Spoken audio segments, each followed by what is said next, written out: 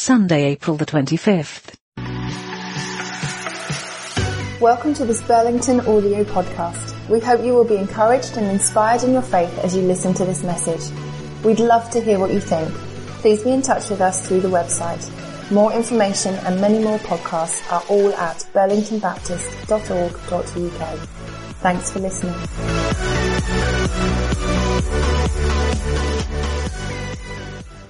This week and last week form a couplet as we continue our Reset series. One of the dominant messages of the prophets before the people of the Old Testament went into exile, into their lockdown, was that they needed to face up to what was wrong. And if they didn't face up to what was wrong, there would be consequences. They would go into exile. They would find themselves in a lockdown of their own. And as we know, that's exactly what happened. And God used that opportunity to reset them, to reboot them, that they would be powered up again into a new future. But it was a very important theme. And I asked Claire last week to introduce it to us from the book of Hosea.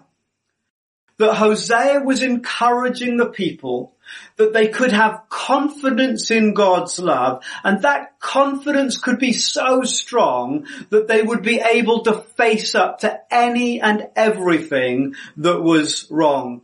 But of course, in the end, they didn't heed the warnings of Amos, Hosea, and several of the other prophets around that time, Isaiah and Jeremiah, and they ended up going into exile and being locked down. I guess we can draw some parallels, some similarities to our global experience of the coronavirus, that maybe this too is a result of us being unable or unwilling to face up to things that are wrong. But it does form, as I say, a couplet this week and last week as we look at the book of Jonah. Now, we all think we know what the book of Jonah is all about. It is, of course, about the big fish, isn't it? Isn't it about the fact that God sent a big fish because Jonah was unwilling to go to Nineveh, to go to Nineveh to share the gospel with them. And because Jonah went in the opposite direction, he went as far away from Nineveh as he possibly could, that God sent a big fish to swallow him up and to bring him to his senses. And to be honest, I think a great whale would have brought me to my senses as well. Isn't that what it's about? Well, it is about those things. But with Hebrew writing, always, there is usually something deeper than what lies at the surface. And whilst Jonah is about those things, it's also about something else more fundamental than even those ideas of obedience, missional zeal, being confident in preaching the gospel, being willing to go to a different place to share the love of Jesus. It is about something deeper. And we can see the deeper truth revealing itself as we get towards the end of the book. You see, because towards the end of the book, the truth comes out, the real truth. You know, when you think it's about this, and then as time goes on in the story, you realize, no, it's not really about this. It is actually about that. And so as you get to the end of the book of Jonah, you realize what it's really about. Jonah, for the first time, becomes blatantly honest. And he says, do you know what? The reason that I didn't want to go to Nineveh wasn't because I was afraid, wasn't because I didn't want to preach the gospel, wasn't because I was scared or intimidated, wasn't even because I didn't want to obey you, God. The reason I didn't go to Nineveh was because I knew what would happen if I went. I knew that if I went to Nineveh and preached to them about you, that the Ninevites would turn around, would repent, and you would rescue them. And I didn't want you to rescue them because the Ninevites are evil, and I wanted them to suffer, and I wanted them to be punished because I don't like them and they deserve everything that they get. But I knew, God, I knew that you were loving and gracious and slow to anger and full of mercy, that even the Ninevites, if they were to turn around, then you would rescue them. You see, the book, the message of Jonah, above all else, is about the power of repentance, the power of facing up to what's wrong, as the Ninevites did, and turning around from it. And that releases people, releases the Ninevites, and it releases us in the same way into God's better future. You see, at the heart of the book of Jonah is the message that if even the Ninevites repent, turn around, then God will rescue them and God will bless them. And to be honest, Jonah, in his honest moment, he couldn't stomach that. He thought they were too evil, too far gone, too distant from God, too pagan, too messed up for God to still love and rescue them.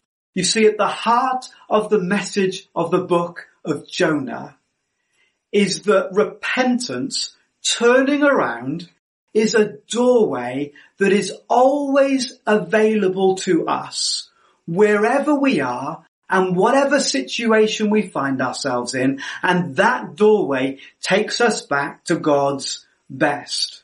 Repentance is a doorway that's always available to us, back to God's best for our lives. That's the primary message of the book of Jonah. And it's so important. You see, it couplets with last week that we can be so confident in God's love that we can face up to what's wrong because we know that if we turn around, God will rescue us just like he did the Ninevites. And the reason that the book of Jonah focuses on the Ninevites is that they were the worst, the furthest from God, the most messed up, the most sinful, the most depraved that particular period of time knew. And if God would rescue the Ninevites, even the Ninevites, then God would do the same for the people in the Old Testament, in Hosea's contemporaries, Jeremiah, Isaiah's contemporaries, and God would do the same for us. That's why it's so important. A doorway that's always available to us back to God's best. And we cannot say, but I'm too far gone. I'm too messed up. I've made too many mistakes. My failures are too great. I'm too far from God. No, even the Ninevites, I knew, says Jonah, that even the Ninevites, if they were to turn around, you would rescue them. And it has echoes in the book of Deuteronomy, which is kind of a summary book that was rediscovered during this whole time of Israel's history. And it says there in chapter 30 that even if you've gone as far away as possible, even if you're in the farthest country, even from there, God will bring you back as you turn back to him. It's a reminder that it doesn't matter where we are. As we turn around, we turn to God in repentance, there is a doorway there for us to step back into what God's best is for our lives. It's a wonderful, beautiful thing that we can be confident in because of the love of God. Jonah says, do you know what, God? You are so loving and so amazing. I know what you'll do. And to be honest, I can't stand it because I'm not that loving and I'm that kind. I don't really want you to do that to the Ninevites because they're so awful. But God, you will do that, I know, because of your love. And that's why I didn't want to go. And we know that at the heart of repentance, at the heart of turning around, the word the Bible uses is metanoia. It's about a change in thinking more than anything else because, and this is important I think, turning around, when we face up to what's wrong in our lives, turning around is not just being sorry, although it is that, and it's not just acting differently, although it results in that. At the heart of repentance, at the heart of turning around is changing our thinking. You see, repentance is a doorway into God's best that we open through primarily changing the way we think. Paul said that, didn't he? Be transformed by the renewing of your mind. Then you will be able. You see, The change in thinking is super important when we come to thinking about repenting and turning around. It's not just being sorry, and it's not just saying, well, I'm going to act differently now, because it's almost impossible to consistently act differently to the way that we think. If we want to behave differently, we will have to think differently, because behind every wrong action is a wrong belief. Every wrong way of thinking leads to a wrong way of acting and believing. That's why so many of the letters in the New Testament, Colossians, Philippians, Romans, and several others, begin with orthodoxy, right belief, and end with orthopraxy, right behavior. Because the scriptures know that right behavior comes from right belief. So as we face up to what's wrong in our lives, confident in the love of God that we learned from Hosea, and turning around, as Jonah is now reminding us of, as we face up to those things, we need to focus on what we think, be transformed by the renewing of our minds, turning around the way our minds think, turning around what we believe, because that will affect our behavior. Repentance is a doorway always available to us that we open by asking God to give us the strength and the insight to change the way that we think. But the third point about repentance, about turning around, is this: the doorway opens to new life. The doorway opens to new birth, to new beginning, new life now and on into eternity. When I repent, when I turn around, it doesn't matter how far I've gone, how far I've fallen, how messed up. It doesn't matter if I'm just as bad as the Ninevites. God's love is so great, Jonah says, that I knew how you would respond, God. When the Ninevites, when I turn around, turn back to God, God's love is so great. What happens? New birth happens. You see, often we think that the book of Jonah is all about the fish.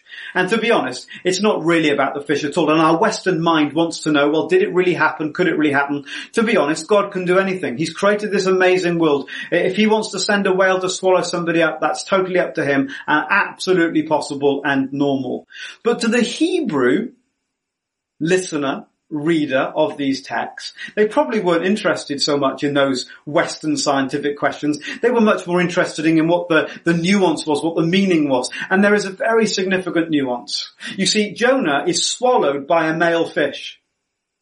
But then when we find him in the belly of the fish, we discover that the fish is female. Now again, the book of Jonah is not written for our Western scientific minds. They're not asking the same questions as us. And the Hebrew reader wouldn't be asking the same questions either. So go with it for a moment. What does it mean to draw attention to the fact that Jonah is in the belly of a female fish? You see, that fish was giving birth to what Jonah was about to do. At the heart of the book of Jonah is a reminder that what Jonah was about, although he was trying to flee from it, what the message of Jonah is about new birth, the beginnings of something new that comes from repentance, that comes from turning around, changing the wrong beliefs, the wrong attitudes, the wrong mindsets that result in wrong behavior and wrong actions, turning around from wrong belief so that we might believe right and live right, that we might have orthodoxy in our belief and therefore orthopraxis in our behavior, right belief to right behavior.